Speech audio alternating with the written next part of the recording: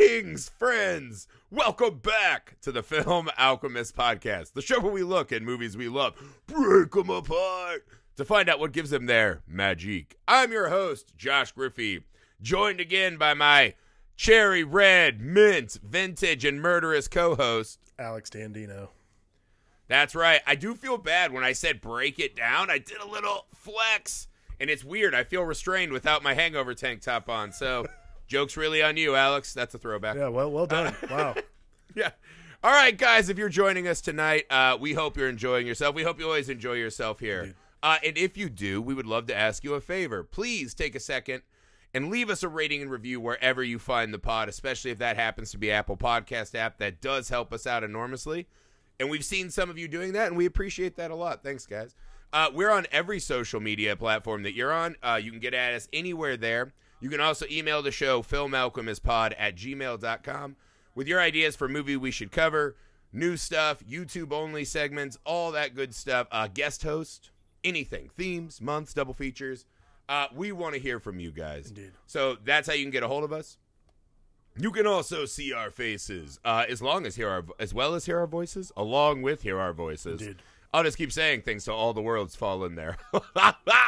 On our YouTube channel, Nerd Alchemist, plural with an S at the end. If you want to see some stuff, we do some fun new stuff over there. Always working on new content to fill the YouTube up. So find us there. All right, guys. Two more joyous film entries in our month of Carpenter. The pod calls it Carpenter, right? This month, we needed the biggest infusion of the most fun and badass movies we could think of. No one makes that movie better than John Carpenter. The last two movies were actually our final two finishers in our poll for the listeners of which John Carpenter movies must we include in our month. And so that will be The Fog, which won, and number 2, Christine, which we're covering tonight. I can't say enough how much I think these two movies, kind of in that back-to-back little era, right? The very early 80s. Mm-hmm. Halloween, obviously, is John Carpenter's master horror opus. I think The Thing is number 2. I mean, they're both right there in what they do, right? One's a little more subtle and set some rules. The other one kind of blows the roof off of everything. Right. I think both The Fog and Christine are dramatically underrated horror masterpieces. Actually, now I'm just remembering that we recorded this. We already talked about how The Fog's a masterpiece. So this is the last hurrah with John Carpenter, which is fitting because Christine is essentially a movie about, dang, it's hard to be a white guy that doesn't succeed enough. And so here we go. Yeah. I think Christine, I love The Fog, right? The Fog has this imagery and the ghost. It's visceral. Mm-hmm. The setting just drips with this kind of gothic old Universal movie fun almost. This one is so wildly different, but I actually think it might be the most impressive of John Carpenter's horror movies because, to be fair, and also when I talked to you about this, I don't know when the last time you'd seen this was, but it was kind of like the dumb killer car movie. Yeah. And I think it gets lumped in with those. This movie is amazingly well crafted. Yeah, it's interesting. I think my parents listen to the pod. I found this out like 2 weeks ago, and my dad. Shout out my mom's guy Steve listens to the pod. Shouts out. Yeah, so my parents listen, and they usually like take a month to like. So they're like, "What's coming next month?" I'm like, "Well, we're doing John Carpenter movies." Like, "Oh, and so I listed them off. I'm like, Christine, and then. My dad, because of Family Guy, my dad's like, "Oh, is that the Killer Lamp movie?" And I'm like, "Yes, essentially." But like, that's what's interesting to me about this is like it's essentially been relegated to this like sort of weird, like, offshoot Stephen King, like Stephen King and his killer objects, whatever, clowns, cars, whatever. This movie though is so much more than that. Like the presentation of it, like I've never read Christine. I can say definitively I have absolutely no idea what the book is like. I can tell you the movie is like borderline for me this like psychosexual exploration of male masculinity. It's pretty fascinating. Like Arnie ends up being this avatar for life in general when it's just like when you're a white guy born on second base and you can't even get to third, like go get some fucking go get some fucking Boss Chevy Fury or whatever the car is. It's so weird. Like, it is just about it's about the idolatry we have for objects, but then also the idolatry we have for women in a lot of ways, because the car is a woman. And I mean, a lot of the time for me, the car itself was not. There's evidence that the car itself was jealous of other women. I think actually this is just Arnie's like inflicting this sort of like pain and this sort of self-satisfaction onto the car based on some other scenes from the movie itself. Because I was reading the original book. Apparently, the idea is that the guy who originally like sat in the car, it's his ghost living in the car itself. So he's like, it's like his vengeful ghost. I personally prefer the movie debunks that pretty fast, almost immediately. The idea that it's a car factory worker, cigar smoking, old African American gentleman who's just getting his revenge on all the dipshit whites that drive the car actually works pretty well for me. If we're being no, I think what this movie does, right, is it gets relegated with like Maximum Overdrive and Joy, like all these like big killer car movies, right? Sure. That I've been outed on this a lot. Car movies not necessarily my thing, right? Death Proof, yes. Other car movies, Wow, not a big Tokyo Drift guy, huh? All right, cool, good to know. Yeah, I know. I don't Fast or Furious. You'll learn new stuff every day about people. In the Griffey house where slow and even killed. That's highway. No. But that's what I mean is like this one is really so much more than that. Mm-hmm. And I think it's the characters, right? It's that classic Stephen King coming of age story. You just happen to be coming in and all over a car. What is great about it though is that I think it's that classic phase where Stephen King does this really well, where he puts his characters in this in-between world, right? Here's what I thought and hoped I would be at this phase. And then here's the chasm between what I wish I was, right? Or what I actually am. Right. And in that gulf becomes this, abyss of horrors, right? You see that a little bit with Jack Torrance, and, a lot of his characters have this fault, right? Even the losers in it to a more extreme degree. Yeah. And Arnie in this one, it's funny because he starts off as a fairly sympathetic character, right?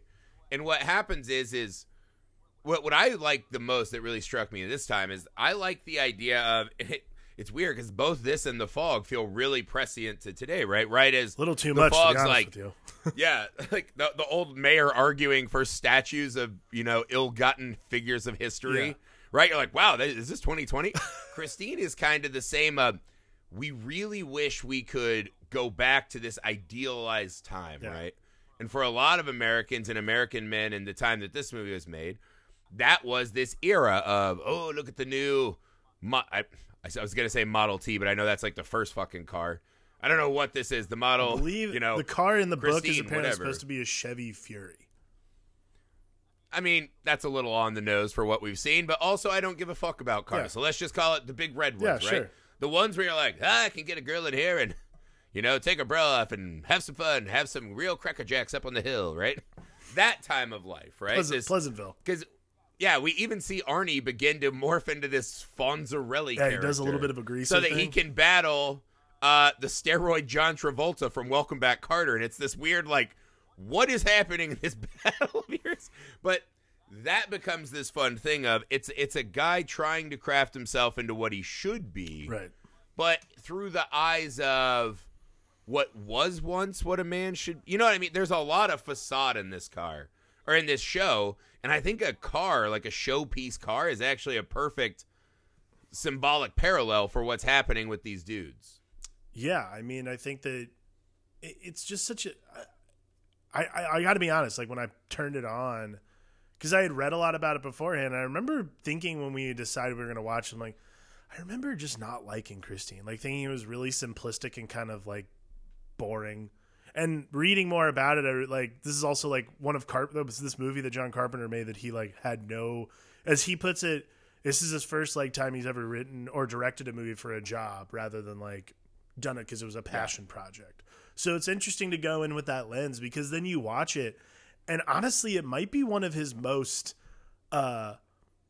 maybe one of, like, for me, like one of some of his most lasting imagery. Like short of obviously like Halloween and that kind of stuff, like scenes in this movie are incredible and so well crafted and like so well scored and all kinds of stuff. Like everything works for me in Christine, and it's really fascinating. But I mean, ultimately, I love the idea that this is just like, it's not about the car.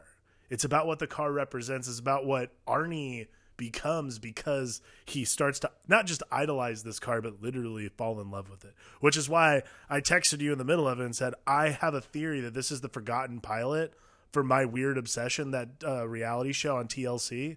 Because there's a guy on that. There's an everyone's seen that one episode. Yeah. I just like to fuck the There's car. an episode that that guy just fucks his car, and I'm like, is that just Christine? Like, but then I thought about it, and I was like, wait. But no, you know what's funny about that? Because if I remember right, he not only fucked his car, but he got in trouble for trying to fuck a lot of cars. No, I don't think. Did he? I thought he was. I thought maybe I read that after the fact. That could be fake news. I thought he was. I know. I thought he was carmogamous. Well, you know what Chris Rock said in his famous comedy bit. You know, you show me a 10 that's a car, and I'll show you the guy that's tired of fucking it. Right? Like even the most cherry mint. I don't know. Like what car would Jerry Seinfeld most want to hump? Right. Eventually, he's gonna go find a Fiesta. Though, I realized the one burning question I had at the end of this movie is like, what does the guy from My Weird Obsession think about this? Because honestly, above all else, I am very curious. Like, does he find this movie offensive? Is like the way the car treated so like appalling to him? But he really relates to Arnie. Like that is like the ultimate idolatry to me. Is like, how does the guy from My Weird Obsession who fucks his car feel about a movie that literally is about a guy who falls in love with his car to the point where he's willing to die for it? Granted, there's so it's like essentially you want Ted Bundy to watch Henry and be like, yay, nay, yeah, pretty much. Like, I'm down. No, it is interesting. There's one particular scene we'll talk about that I'm like, this is like the scene. Also, I think there's a couple. Like I think there are a couple, semi-twisted metal eroticism moments in here, but. What I was going to get to is your point on this was John Carpenter doing a job movie, right? Mm-hmm. And I think, obviously, a lot of directors do job movies. Some directors do exclusively job movies, and they're really good at that kind of flick. Right. What I think you see, though, is that John Carpenter's touch really early lets you know this is a different kind of movie. Yeah. And I think the opening in the car factory is just unbelievably beautifully shot, right? Totally. So you kind of have this soft focus floating through this era of men who had jobs, working with their hands, building the things that we went to drive the other things we don't need, right? And now we see this fucking monolith we built upon that model, right? Which is, kind of the whole point of the movie is like, yeah, maybe that wasn't the best fucking idea, but whatever. And you see this car line, right? And there's this one cherry car, and a guy gets in and fucking ashes in it. In the shots, though, they do this great job of, it is a car line where everything's the same but this one, right? They all kind of look like these beige plain cars, and this one really sticks out. And the interesting motif, right? They do these great predatory shots. I love the shot of the guy walking, and we're watching it through Christine's rear view mirror, right? Mm-hmm. He opens the door, a body falls out. He's trying to honk, and then getting the hood slamming, right? Like the jaws of a beast. Yeah. Is such a fucking cool opening. Also cool about that is we haven't yet discovered that there's anything truly supernatural about Christine, right? Yeah. So it's just this really cool man being seduced by the image of what this car could be or what he could be in this car. Right. And it sets up that kind of predatory siren's call. Because that's the scene that really jumped out at me this viewing, right? There's a couple things I had big questions about in the missing years, right? Like Jesus just disappears in the Bible. He's like, what's up? I got the answers. Christine kind of does that, right? Like she's just out sloughing it, right? In this guy's yard up on the cinder blocks and shit. And we know for a fact that she came back to his brother, right? Everyone who's been in that car's died, blah, blah, blah. I had two questions in this moment about the kind of missing years of Christine, right? One, this is a car we know can fucking fix itself and drive to find a new fucking dingus, right? Like she could just drive and park herself on a used car lot and get another, overweight guy who's not pleased with his wife who wants to, wear a leather jacket and go finger bang. Those guys exist everywhere, Yes. right? We all have neighbors. They're everywhere. Dime a dozen. So it's like, why does Christine not do that, right? So there is this extra, Christine letting herself fall into disrepair. The answer I had for this, I don't know if you buy this, that fucking guy, the creepy old man. Yeah. I wonder if that's the guy whose car it actually was, right? Because he keeps talking about it was his brother's car. The one thing I noticed, though, is that Arnie starts mutating into the Fonz. Mm-hmm. He starts using the exact phrases that guy used, which maybe he uses his brother's phrase. But maybe that's why Christine is truly bonded to her drivers, right? We see some moments of that later. So maybe he's starving Christine and she's in disrepair as his own punishment for what he did. And that explains why Christine hasn't been out hunting. I'd say either that or she was a scorned Autobot, and this is like she's just like slumming it now. She didn't. She just literally needed one inner John Q. Yeah, but John, Optimus Prime was like, "Be gone, ho," and that was Christine's life. Be gone, thought. Look away. Because Optimus Prime makes TikToks now. Yeah, exactly. It's just him kicking Christine in the ass. No. Yes, I know. I'm old enough to not know what that is. So miss me with your ads. No. But to your point, though, I think it's possible. Like, I don't see why it wouldn't be. Like, maybe she's in pursuit of that first owner. Maybe he ultimately took the best care of her, which is why the brother gets crunched. So I don't know. But see, this is kind of the point I'm making is in this viewing, I had forgotten that this was more symbiotic, right? Yeah. It's kind of the thing that Don, because you remember, like you said, this man has a lot of classic imagery and awesome, like the Ghost Rider Christine chase. Love and it. You're like, this shit is amazing, right? Christine crunching herself to go in the out. We'll get there.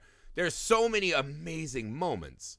And I remembered the moment of Christine deconstructing herself. It's one of the coolest, it might be the coolest car scene in any movie. I know car guys out there, but you're like, I'm sorry, that's just cooler than seeing a guy go on making a turn. That's not cool to me. A car unexploding itself is fucking undeniably cool. Yes. And so this time there was this, the them working togetherness, I guess, had been lost on me in my previous viewings. I thought it was just a guy gets in a car that wants to kill. This is very different. Yeah.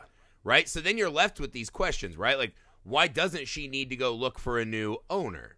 Right? Why wouldn't Christine want a new owner as much as a guy wants that car, right? The reason Christine exists is to drive around and glorify someone and herself, right? She plays the music from the golden era, right? This siren song, like, why do that? Right. And then you're sitting there asking yourself, so Arnie has to know, because this is another question I had. Did Christine repair herself after Arnie had put in enough work, right? We kind of see it looks like Arnie's about to all the way stuff himself into some part of Christine. Oh, yeah. The next time we see the car, she is mint and cherry in a way that he could not achieve on his own. Right. Well, I mean, that part, we're talking about when she reconstructs herself, where he's like... Right, so this is the question, right? This gets to my simpatico nature. He comes in one day, and he's to assume either she did this himself for his, he's like jacking the nut stock, right? He just like dropped this magical armor all that like redid this whole car. Right. Doesn't seem wildly concerned about it. Because the scene when he goes, okay, show me. Which is like right? And then it's like sexual. Yeah, I mean, it literally is the same music as like someone exposing their tits in a movie. But more to that, it's even I think shot. He knew, and that's when he's saying, show me right now. I mean, to me, it's even shot the way like scenes where like women are like where men are just sitting there like, show me. Like, draw me like one of your French girls. Like, even that kind of stuff. It's really, it feels that way. Like, it's shot in this way. You're like, this is super sexual. Not just because of the music, but like, I think Keith Leonardo Gordon, DiCaprio's up in one of the pauper apartments in the top of the garage, and he's like, guys, I can't keep my easel still. This is too hot. Yeah, like, it's all off like kilter. The look on Arnie's face while Christine is reconstructing herself. I was sitting there. I'm like, if John Carpenter tilted the camera like a quarter inch down, you could just see the tip of his fully torqued erect, and it's just. It was Arnie's just there shifting his own gears. Oh yeah, Arnie's definitely in Arnie's definitely in manual transmission at this point. Yes, yeah. Oh, he's like only manual. You know what I mean? But the question becomes though, right? Yeah. Is that because I think all of us might look like that if we saw this happening with our own car. Sure. You'd be like, oh fuck, I've got a magical car now. Whether that's good magic, dark magic, whatever, blood magic, who knows? He doesn't seem taken aback by the magic. No. But I think at that point, as much as just like, but this gets to the point though, right? Because I think Christine and him dating the new girl, all this stuff has that same vibe. This is something that makes him special. Yeah, it's that seduction. Like it's not just him being in love with the car; it's the car deciding like this is the new ish. Like. He's seduced by not just the beauty of like the car itself, but like the feeling that it gives, like feeling of power that it gives him. The drive-in scene's a great example. He's sitting there arguing with his girl. She literally like punches the seat, and he's like, "Don't do that." Like again, it's just. But also, don't do that. Don't destroy property when you're arguing with each other. Punching a leather seat certainly does not constitute destruction of property. What if she put a nick in it, and then all of a sudden you got that one little spot? A little fuzzy sticking out. You're like, well, now I got to play with that every time I'm driving. Then it becomes a gaping I like maw what on you your said though, where core. it's symbiotic. Like it is a symbiotic because I think that what's interesting, you bring it up, and it's the fact that he's unfazed by the magic of this car. I think at that point he's fully in the trance of like, okay, I don't care what it is about this car. This car is mine, though. Like I think it's a seduction of now the that's knowledge. the line, right?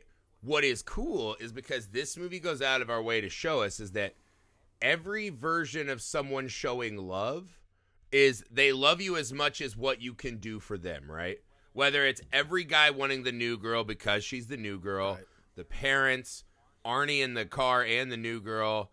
Even the guys, there's when they're down to like 2 henchmen left, right? There's just a lady coming out of the gas station like, I want her to come along for the ride. It's like, get in the car, Garfunkel. Like, come on. You know you got no moves. Like, what the fuck are you doing? But he's like, yeah, come over here. We're going to, I'll rev my engine. I'm just making a lot of grotesque car sounds. I'm really gross. I'm really into it. I'm loving it. Are you a car guy now? I think can I get on Comedians in Cars with Coffee? Most I just want to go, hey, Jerry. And then manually shift myself in front of him and get thrown off the show forever.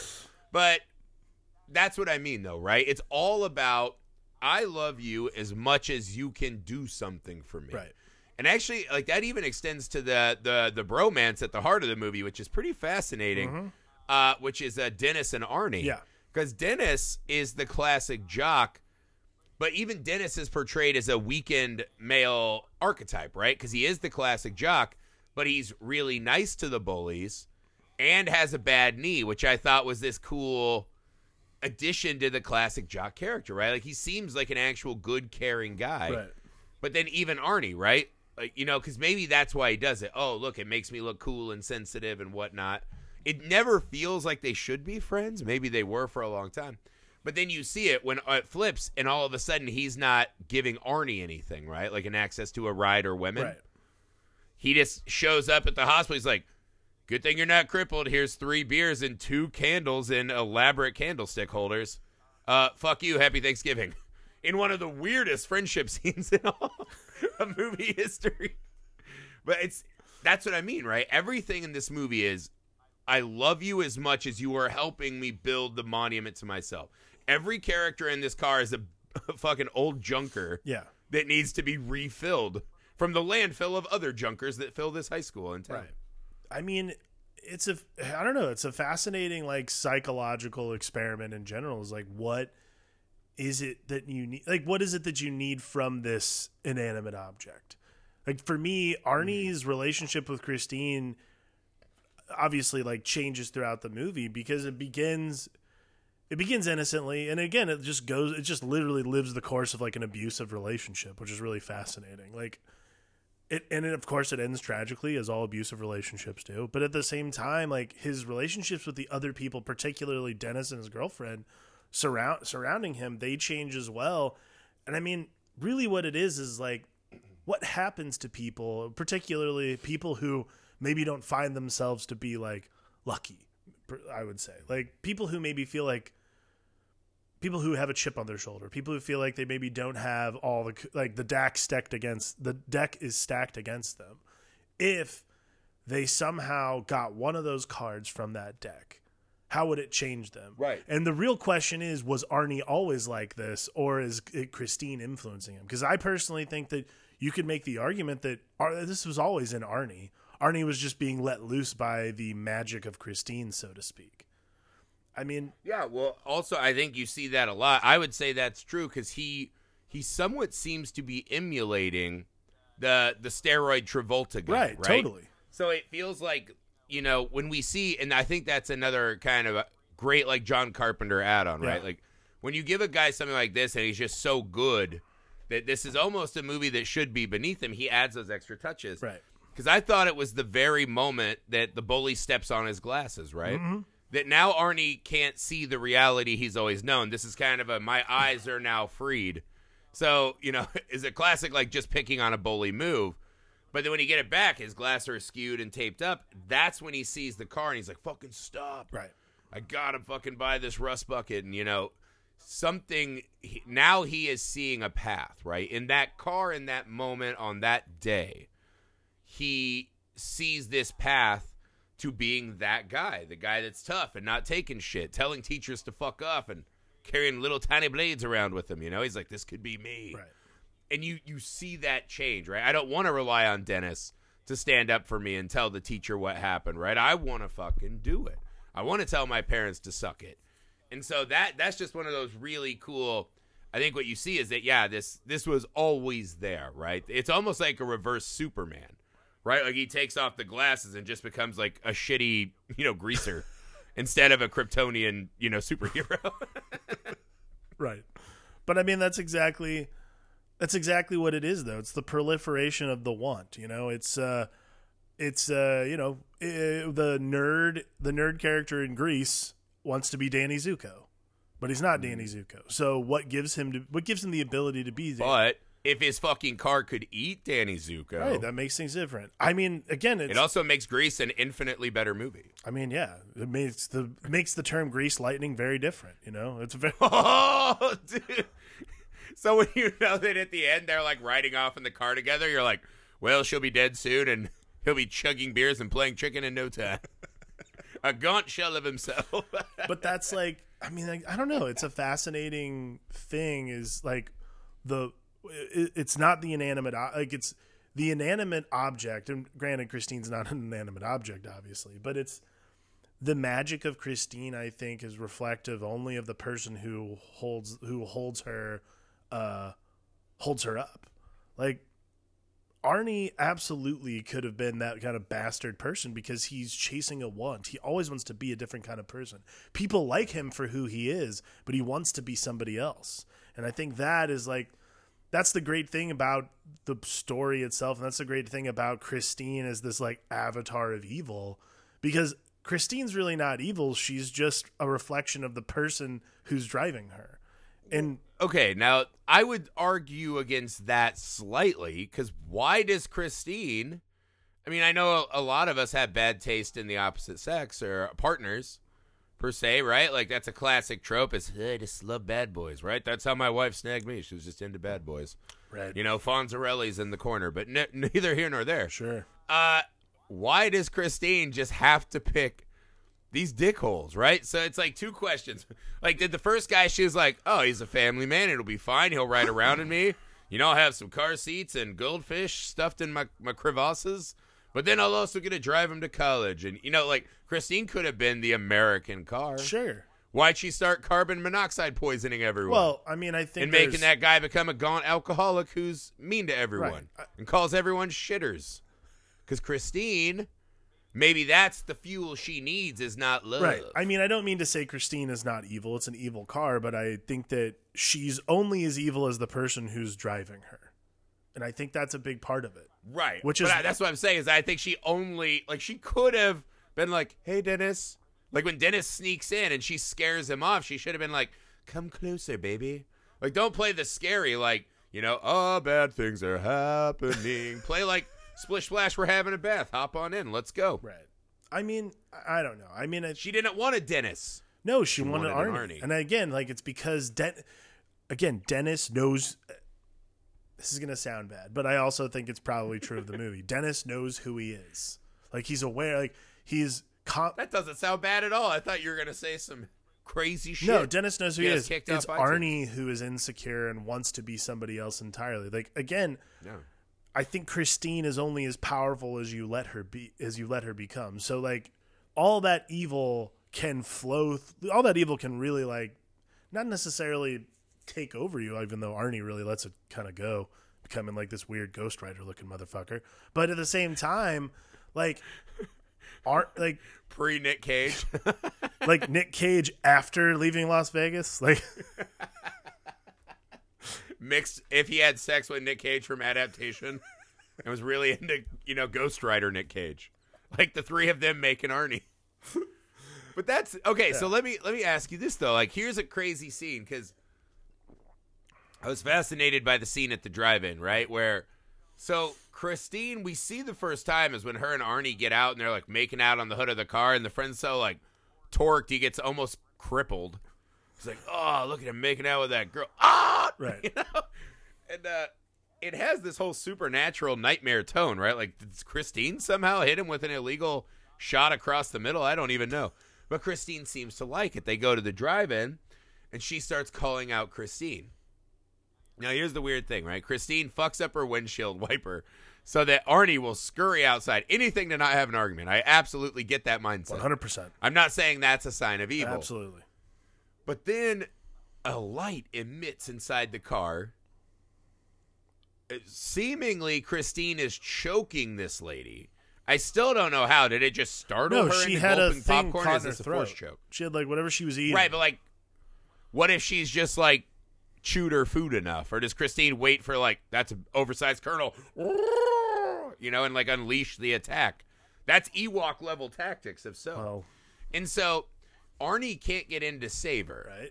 But yet the old man is allowed to pull the old man, which, by the way, was definitely creeping on them. Yes. Because that moment's played really weird, too, where Arnie's like, hey, get your hands off my girl, even though he's saving her. But you're like, also, that looks like he's just trying to get her into his evil car. That just kind of goes away. We never come back to that. Yeah. Wildly unacceptable moment. That guy's a creep. Mr. Fogg moves to the Midwest and starts again. But why does Christine open the fucking door and let the old man pull her out? Why does she embarrass Arnie, who she loves? I think that's why. I mean, I think you just hit. You think that's the point? You hit it right there, man. She's like, she embarrasses him. Like, he's trying to be. Okay. He's trying to be tough. He's trying to be like, literally. They right before he gets out of the car, they have this fight about, like, don't talk about my car like that. Like, don't do that to my car. All this shit. And then he gets out of the car to, like, tend to something that probably doesn't need. Like, she's testing him. Like, how dedicated are you? Are you actually gonna like try to get into this car? Or are you going to let this woman die because you love me more? Like, to me, it's like, that's that game of romantic chicken people play. So, again, it's a test. And I think letting the old man in is almost like, weak. You can't even fix it. You can't even do two things at once. Save the human girl inside here and fix me. To be fair, I changed a windshield wiper last year because I'm an idiot. And I'm like, I'll do that. Horrible experience, by the way. That's how unmechanically inclined I am, that even that, I'm like reading these instructions. I'm like, how does this work? And then I was like, do I need one? Can I just Ace Ventura in a storm? Maybe I'll get those comical glasses that just have windshield wipers on them. It was that bad. So I understand where Arnie's at. I do too. I mean, but windshield wiper shit is right? annoying. If she just chokes to death in a locked car, Christine is rid of her. Right. So this almost lets you know, is she afraid? Because this is where the cool symbiosis thing comes too. Is she afraid that if she pushes it that far, that Arnie will be like, that's the only girl that touched my stick shift. Now I hate you. And he'll like leave her in Greaseball City over there and never come and ride her again. Right. I mean, so it's maybe that's what Christine does. She can't just straight up kill her. No. right? The same way that Christine didn't kill Dennis, sent Dennis away. No, it's It's because those people somewhat matter to Arnie. It's sending a message. Like I think that's an important. Like this is like a thing that. This is a thing. Like I actually was talking to my wife about this. She's like, "Do guys fight? Like guys when guys fight or they get angry with each other, they just like eventually let it go. Women plan and plot and do all this other stuff. It's cat and mouse." And she's like, "You guys are fucking amateurs when it comes to this kind of stuff. Like when we don't like each other, we make it like we make it apparent but not so. Like we'll just like grin fuck you the entire time." And I'm like, that makes sense. And then we were watching this today. I was like, Andrea's going to have to send me an exact definition of what grin fucking is. I've never heard that term in my life. "Oh, look it up." But it sounds like the name of a movie I would watch. Probably. But in any sense, it just means you smile to someone's face even though you fucking hate them. But at the same time, Well, no, like when I grew up and you grew up in high school, right? It felt like to me, if two guys had a fight, you would make fun of each other until it got to the point where you're like, "Are we really mad about this?" And they'd be like, "Yeah. All right, well, let's start punching each other." And that was kind That of was it. how it went. There wasn't a lot of like forethought into Right. it. And then usually once you punched it it out, was over. it was okay. You both got some licks in, you get pulled apart, and you're like, I don't want the tensions Right. anymore. It's fine. All the women I went to school with, their vendettas lasted years. I was always impressed. Like having to keep up was pretty. Like again, when you Yeah. live in like bitchy Midwest, it's really easy. So you sit there and you're like, Hey, how dare you? "Hey man, I won't have your coastal elite insults lobbing down on us here in the true America. you and I both know that this is how this goes." In Northeast Ohio, there's still grudges I've heard still last. Yeah, well, that's what I was saying. I am like the stereotypical catty lady from high school movies of that era because I can hold a grudge. Oh yeah. But I can hold a good grudge, that's, so I get that it. to me is what it is. Like Christine's testing, but also Christine's like, "I got this."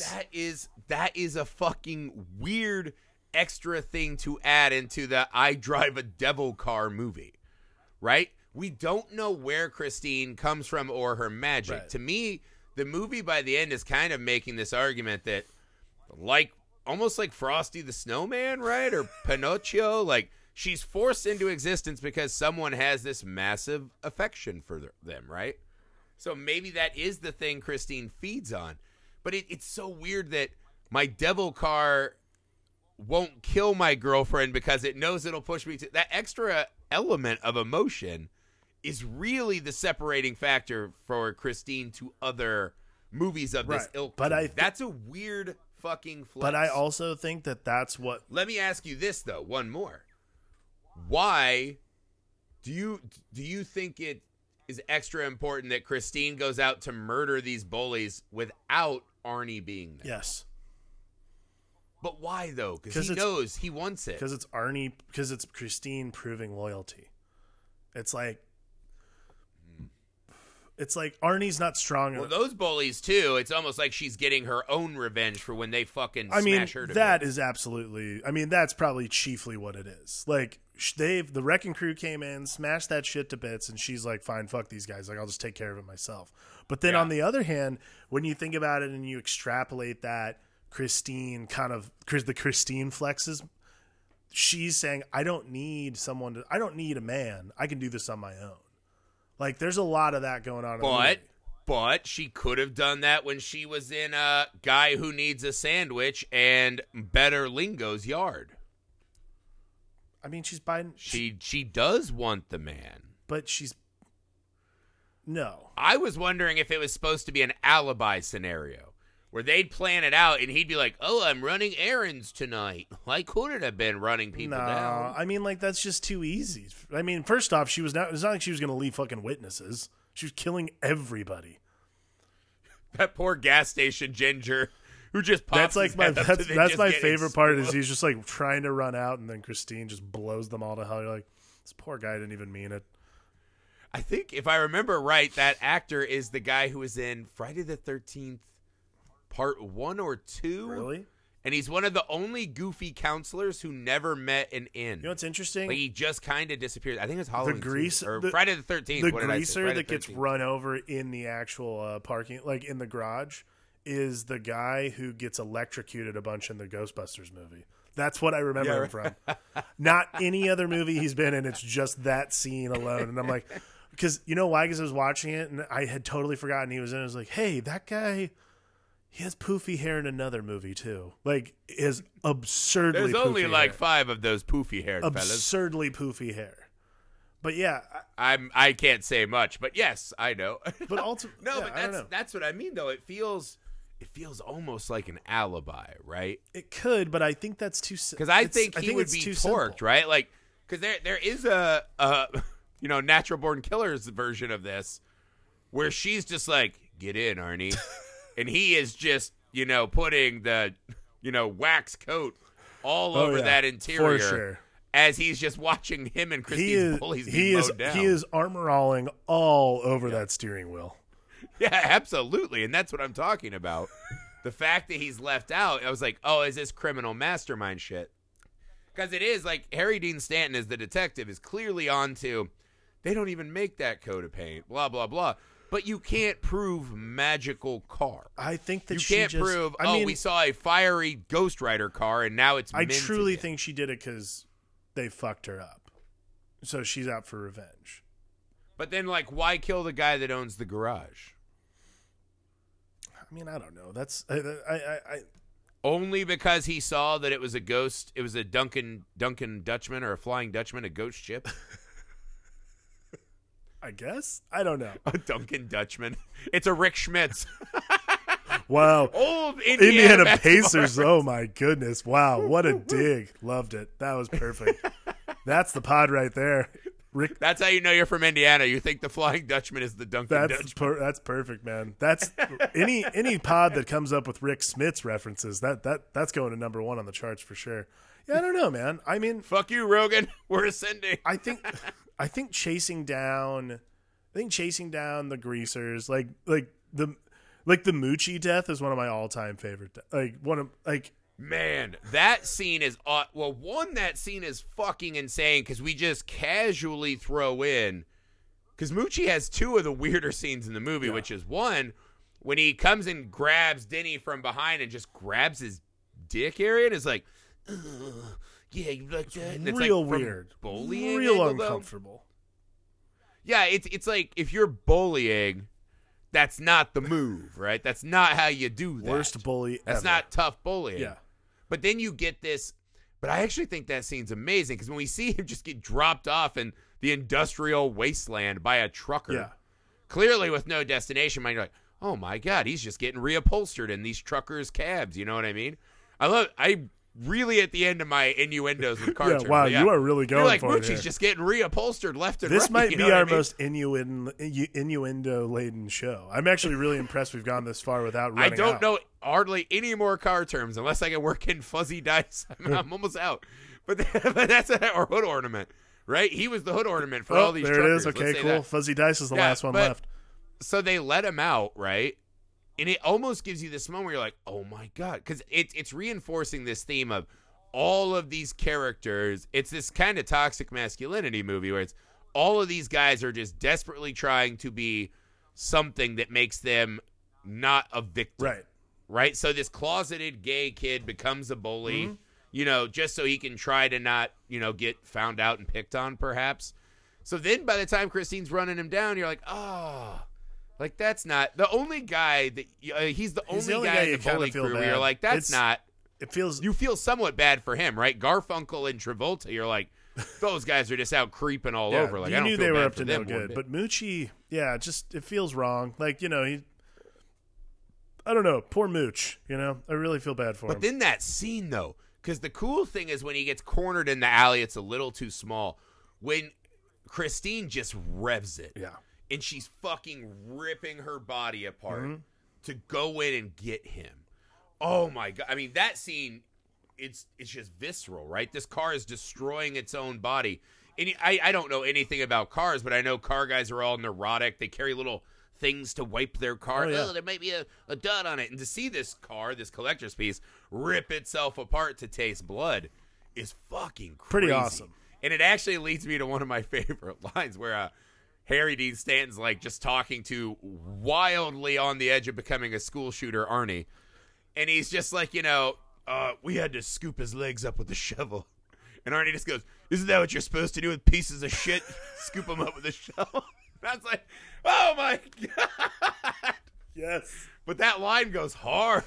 Yes. Oh my God, dude. Yeah. At that point, Arnie's like fully on his way to being a total like gaunt, Nicolas Cage ripoff shitbag. Like, God damn, dude. It's such a great. So good. There's a universe where Nicolas Cage was in this movie, and it's the greatest film that has ever been made. Oh, totally. No, without question. But here's the thing: Nicolas Cage was Christine, so that changes everything. No, Nicolas Cage screaming at Harry Dean Stanton about how to properly scoop shit legs. I mean, that's just one of those like cinema fans will mourn forever. Just I could have seen him do that, right? Skip all that once bitten and all that shit. Get in on Christine early. Totally. Absolutely. Right? Just go straight into this phase of your career. Yeah, but that's what I mean, right? That death to me was a really awesome signifier, right? Because she's willing to go the extra mile. The favorite thing this movie does. Yeah, and destroy herself, extra mile. Right? Wow. More cars.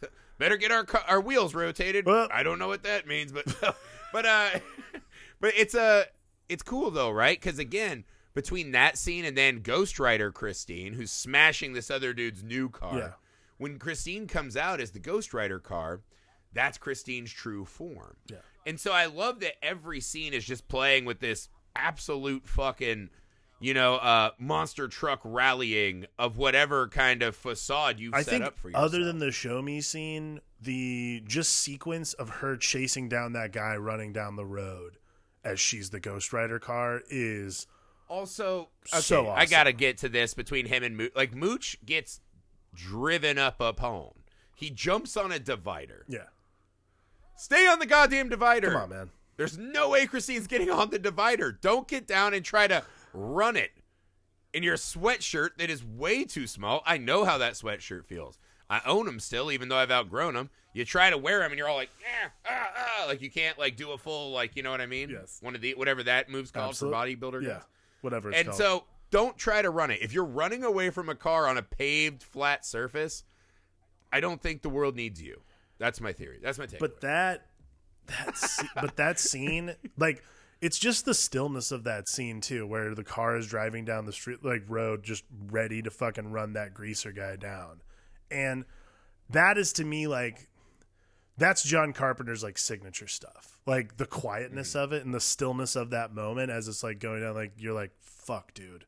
This is gonna happen. While it's driving fast, it still feels very. It feels very. But that's what I mean, though. It's the creep. It's the creep we keep talking about in any other John Carpenter, like specifically Halloween, but like any John Carpenter movie, his pacing. The Fog does it exceptionally. Fog does it too. Like his pacing is so exceptional to all these other movies, and Christine's no different. Particularly this scene, which is just so filled with. It's going to happen.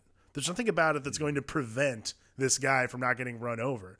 But, like, the foreboding of it, you're like, oh, maybe he can, like, run into the, maybe he can stop running in the middle of the road like a fucking idiot. But, no, it's fine.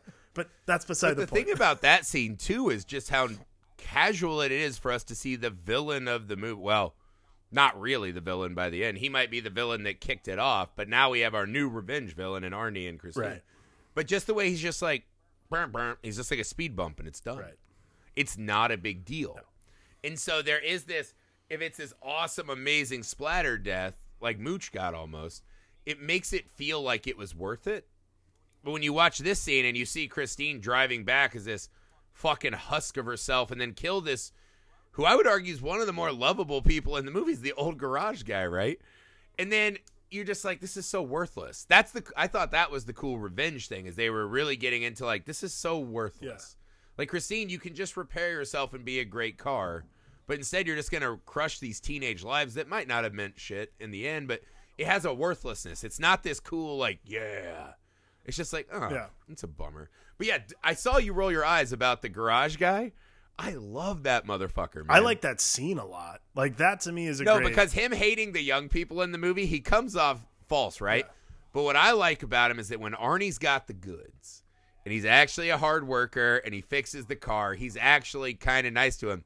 He has that moment I love where he's like, yeah, he's being gruff, but then he's like, hey, change the toilet papers, walk around, It's cool. Like, he's impressed with him Right. almost. And this is the best line because Arnie goes, he's like, I'm going to need to think about it. And the old man immediately snaps back into, gotta hate young people. He just goes, don't think about it too long. I'll throw you out of your ass. And he walks back to, like, the smoking card game. But I love that because it's just this guy, again, his facade of tough old man who hates the young guys, right? This is a hard-working guy's trying to put food on the table garage. He actually has a soft spot for this kid who's like, he's going to carry on our legacy. And, like, he shows one moment of weakness, and Arnie doesn't immediately return it with, like, hugs and kisses. He's like, fuck you! I don't know if you noticed this. That's one of my favorite moments. I don't know if you noticed this, but this was, other than Arnie's death at the end of the movie, I noticed that this movie is way less bloody than every other John Carpenter movie we watched. Like, I mean, The Fog's actually not that bloody either. What's that? The Fog. The Fog's not that also bloody. Also not, like, a ton of blood. The Fog's not that bloody. It has, like, the eyeballs being gouged out's enough gore. But, like, this... Right, but it's still, like, dry sockets. It's this not even... one, to me, is, like every... Like, for instance, when that guy gets crushed by... when Christine crushes that guy... I mean... But don't you feel that in your body more than almost any John Carpenter kill? Absolutely. I was just about to say that. Like... Because I was going to say, I watched that Palm Springs movie, and they have a scene where that happens, and I had a friend in high school that happened to, and watching he went back out to his car, right, to get something, so he leaned in, the door's open, a drunk driver veered and fucking pinned him to his driver's side door in the front of his car, and his whole lower half was, like, smashed. Watching what that did to that kid... I think every time I see that in a movie now, it's like one of those things, like if you have like the tragedy happen to you, you're like, nah, that's not very... Like that kid went through hell to get his life back on track. Thank God he's doing great now, but that one when they killed Mooch, like that hurt me bad. Yeah. Right? It's like, oh! You feel like you're going to die watching it. Totally. Tough. But let's talk about the ending though, actually. I wanted to run you by that. Sure. I think it's kind of the big thing we haven't discussed besides the parent, right? This ending scene is all kinds of fucking weird to me. Yeah, I agree. Right? It's such a weird kind of showdown because scratching Christine to send her the message is a really funny way to send the message, right? Yeah. I like that. The plan seems fine. Get her in here. We'll smash her with this bulldozer thing. Right? I must say, they got me with the Christine's like, ha-ha! And fucking... comes like Three Musketeering out from under the tarp and shit. Yes. That really got me. Because it's like you've been watching them in here for how long? Right. And you waited until they're already in the armored vehicle? Like, what are you doing? But this is like the really weird part that I wanted to ask you about. Why does Christine not automatically buckle Arnie in? Oh, because she's done with him, man. No, because see, I don't... Okay, now I thought that's what you say, but here's the scene that really jumped out at me watching this. The scene when Arnie's dead in the office, right, and his body's laying there. We have that thing they do a couple times in the movie where it's as if Christine is showing something to Arnie, right? The show me. And it's a little on the nose with the headlights, right? Like, yeah, seriously. Like every... Boop, right? Yeah. And, she floods Arnie with this light. This, now you can see clearly. Right. When Arnie is in the lights in that scene, it gives him this kind of, martyr saint look in the picture. Yeah. I think Christine is actually really upset and forlorn by that. Really? I think she really regrets that Arnie is dead now. Because it's weird because the ending feels like a series of errors that they should be better than. Yeah. But also, I think in that scene when Arnie has that little glow, it reminded me of the scene in Lost Boys where Kiefer Sutherland, the vampire, has this little glow at the end. And you're like, oh, he was just a kid. He was just a kid who got caught up in this curse. Right. I think she actually is then incensed into rage, right, to try to get that girl that might have been. That's the thing. I don't know if she blames the girl for what happened to Arnie, but why not fucking buckle him in? I mean, buckle him in. Because that's not what the leader of the pack would have done. It's not butch enough. Yeah, exactly. I mean, the leader of the pack fucking beefed it on his motorcycle. I mean, that's the ultimate tough guy thing. If Arnie's going to, buckle up, that's not the point of this, man. The point of this is love's dangerous. I mean, I guess your point is the chicken scene, right? Where he's just chugging beers and slamming it. My point is that loving cars can be dangerous, man. And But Arnie has that amazing line where he's like, love will consume everything, right? Isn't that what he says? He's like, love has a voracious appetite. Love eats eats everything. Yeah. And you're like, yeah, I like that. I like that a lot.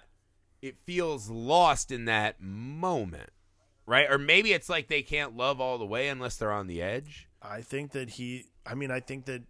Arnie can't love Christine unless he's all like he's now fully transformed. I think Arnie can't love Christine unless he's all the way on the edge.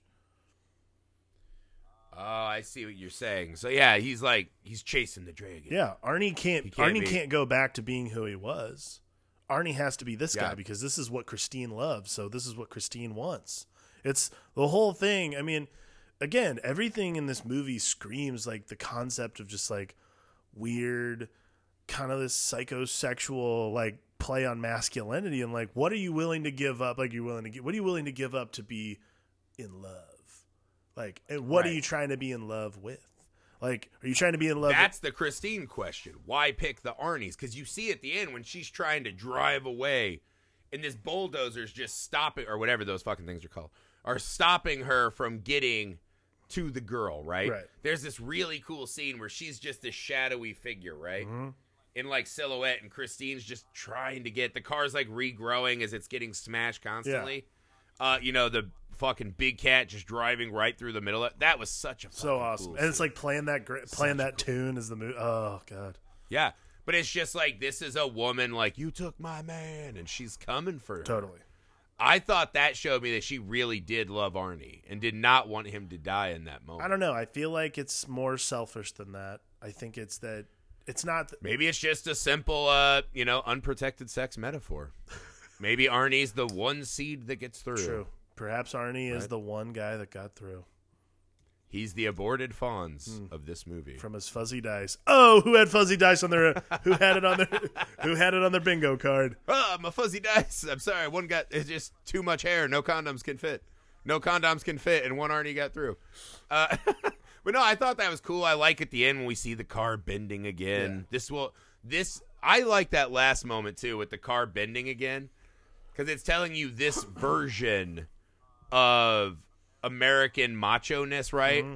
This version of a guy who thinks he can just like fucking slap people into, in line, and we're going to go backwards in time to a time when it was great. You could just drive in your car and listen to music. Right. That guy will always exist and will always be a problem for all of us. You know what's funny? I actually think if they remade it now, it would be either a Tesla or a Prius, and it would be like a real uppity person bitching about it. It'd be... Are you saying that because I'm a Prius owner? That's horrible of you. I didn't even know. We're a nice, gentle, focused Prius owner. Thanks. Let me tell you who it'd be first off. I live in the neighborhood where guys have to almost get like a fucking kitchen stepladder to get in their trucks that they do not use for work. They seem to just wash them in their driveways all the time and drive them way too fast with the... This is another thing about car guys. The car guy who plays his music the loudest always has the worst taste in music. Yes. Right? He's like, this shitty tune's on. I better blast it. My truck has extra cab space that I only use for subwoofers. That's another thing. By the way, I had people message me and like, are you intentionally always mispronouncing words? And I was like, yes. Yeah. But I was like, I just did it like 10 times. I've had that conversation with many people who listen to our show. I know. They're like, does he know? Is he just a moron? I'm like, yes and yes. But no, these guys are just like, just wash his car and play like shitty Beer for My Horses real loud and rip ass through the neighborhood. Christine now is a giant Ford truck that gets 8 miles to the gallon in the midst of global warming for a guy who works at State Farm. That's what Christine is now. Nah, I like my Tesla thing. Not us gentle Prius folk. Nah, I like not us gentle Prius folk. I like it. I like now. Instead, Christine becomes like reinforces the uppity Tesla people. Like, oh god, yeah. Also, I think if I drove my Tesla into Mooch, it would just like bounce off. I don't think definitely. This is a true story of a Tesla owner. We took it through a car wash once. One of those ones where you have to like get on the track and it floats you through. Yeah. We got to the end, and my wife hits it. and it doesn't have enough power to get out of the little thing that holds the car. So she's flooring it, and I'm using my fat body to rock as hard as I can to get just enough momentum so that when the tire rolls over the like 1 inch impediment, It goes, and we peeled out. And I was like, that's the first ever burnout by a Prius. So like, yeah, I don't think you can murder people in a Prius of death. In any sense, ultimately, I think unless they get murdered by a like, oh, I can't listen anymore, NPR. Ultimately, I think Christine is. It's interesting. Like Christine to me feels like very passionate John Carpenter stuff, and there's things in this movie that be like only John Carpenter can make this work. So it's interesting that he looks at it as a job, because to me, this is one of the dark horse great movies of his oeuvre. You know. Oh yeah, I mean, and it's one of the great underrated movies of his, but just horror in general. Yeah, because it's doing all this extra stuff. Whereas American Graffiti is this love letter to that culture. This is kind of the, like, you know, if that's what American Graffiti is, right? The love letter to 50s car culture. This is the Dear Stan, the Eminem song version of that culture. Yes. You know what I mean? Like, it's a little darker. It's weird. It has all this extra imagery attacking this idea of, you know, that great American past, this great American man, and kind of deconstructing that and showing, you know, how destructive all this can be when you're really trying to be something false all the fucking time. Right. I just think this movie has so many layers that it does not get credit for, and to lump it in with other killer car movies, I think it's insulting. I think this is by far the best of the evil car movies. It's unfortunate because, this is definitely the top. It's the one that has all the extra stuff, right? Agreed. Like, Maximum Overdrive is wildly fun. It doesn't have all the extra layers. You know what I mean? Right. It's just a fucking phenomenal movie. It's an absolute perfect movie to end John Carpenter month on, because, again, I think what it does, John Carpenter is a great person to do Stephen King-style adaptations, because he really is so good at putting these kind of believable male archetypes on the screen. Yes. And watching how they deal with this fucking degradation of their masculinity and their power. The reality is they thought they've known it. And I think that is what John Carpenter is the master of. And I think Christine might be his most distilled version of that theme. I wouldn't, but I would agree. It's really fucking good movie, awesome. Guys. We will miss covering John Carpenter for a while. We will be back this October in our never-ending horror movie everyday October. We are doing Halloween, so we've already recorded some Halloween, so we'll get a little more John Carpenter. To be fair, though, we are running low on John Carpenter, so it'll be a while before we're back. We'll be excited when we are. We have enjoyed so much been a great month, man. Spending the month with our Carpenter, right? We would give him excellent reviews. Tell you guys to call a Carpenter too, man. Next month, we'll do the announcement now. Next month, Alex has dropped a theme on me that actually made my jaw drop. I'm like, that's an awesome theme. It's too good. I can't believe, honestly, we haven't done it yet, actually. It seems like something we should have covered already. Right. So next month, our theme is the pod spawns evil. The pod's evil spawn. The pod's evil spawn, right? So this is evil children movies. So Alex picked 2, I picked 2. We might add some more, but baseline, we're covering The Bad Seed, The Good Son, Village of the Damned, and Orphan. So a fucking stellar lineup of bastardly children. Excited. And there are some others that I think are worth talking about that we might get to as well. We really should talk about Omen 2 Damien, which is like one of my all-time faves. That's true. We still have some Omen see it. I mean, it's really fun. We have some guests that are going to be coming on next month. Maybe we'll get them to talk about some of these. So again, guys, as always, please take a second and leave us a rating and review, especially on Apple Podcast app. Find us and shout us out on your social medias. We're there. You're there. Let's grow this party. You can email the show, filmalchemistpod@gmail.com. And you can watch us play with our fuzzy dice on our YouTube channel, Nerd Alchemist, plural with an S at the end. So that's it. Bon voyage, John Carpenter. You were exactly what we needed. You are the master that we kneel to. God bless. We'll be back with our evil fucking spawns next week with The Bad Seed, which is just Chef's kiss. For the Film Alchemist, I'm Josh Griffey.